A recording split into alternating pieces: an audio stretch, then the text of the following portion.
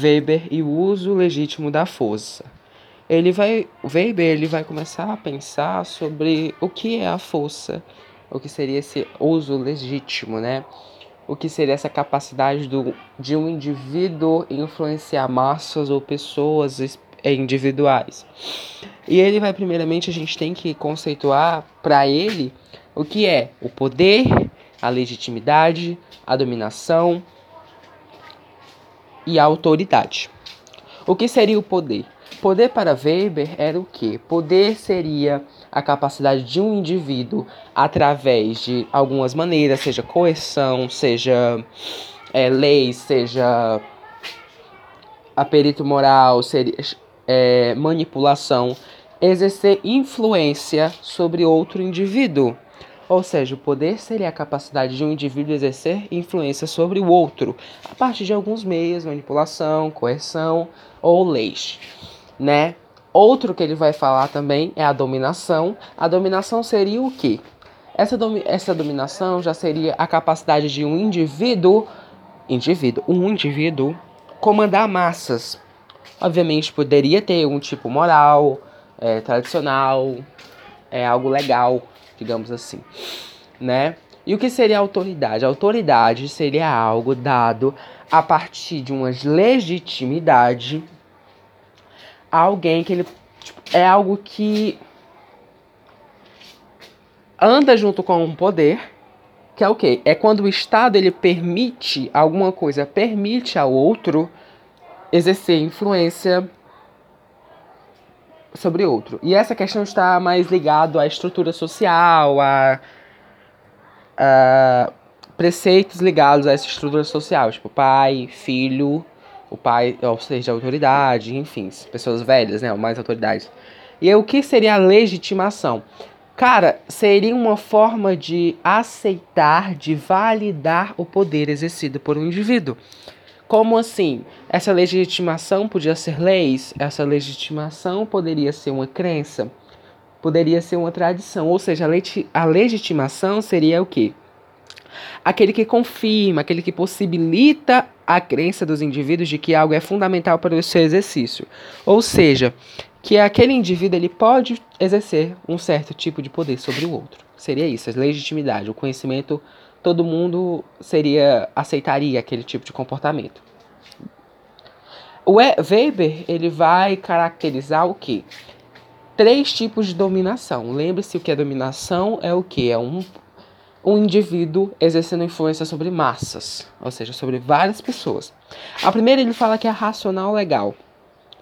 O que seria essa racional legal? Seria que de forma racional e de forma legislativa, ou seja, teria uma lei envolvida disso.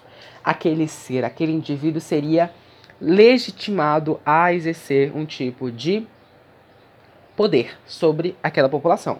Ou seja, seria a partir de leis. Um exemplo disso são os prefeitos. A partir de leis, a partir de uma votação democrática, a gente permite que ele possua uma autoridade sobre nós.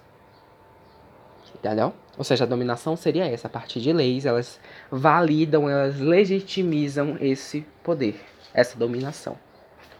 Ok? Sobre as massas. A outra seria a tradicional. Essa tradicional seria o quê?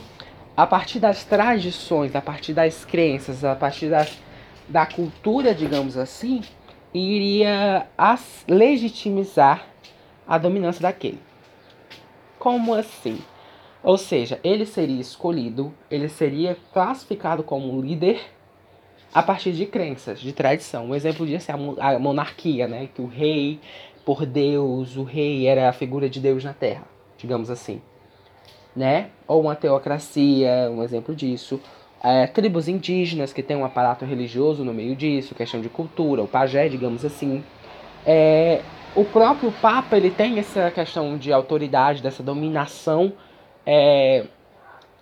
tradicional, né?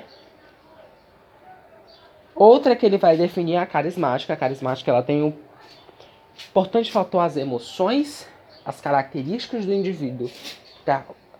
Ou seja, que a partir de alguma coisa, ou seja, assim, a partir de uma apresentação, do conhecimento dos atos daquele cara, características que ele tem, ele vai ser classificado como líder.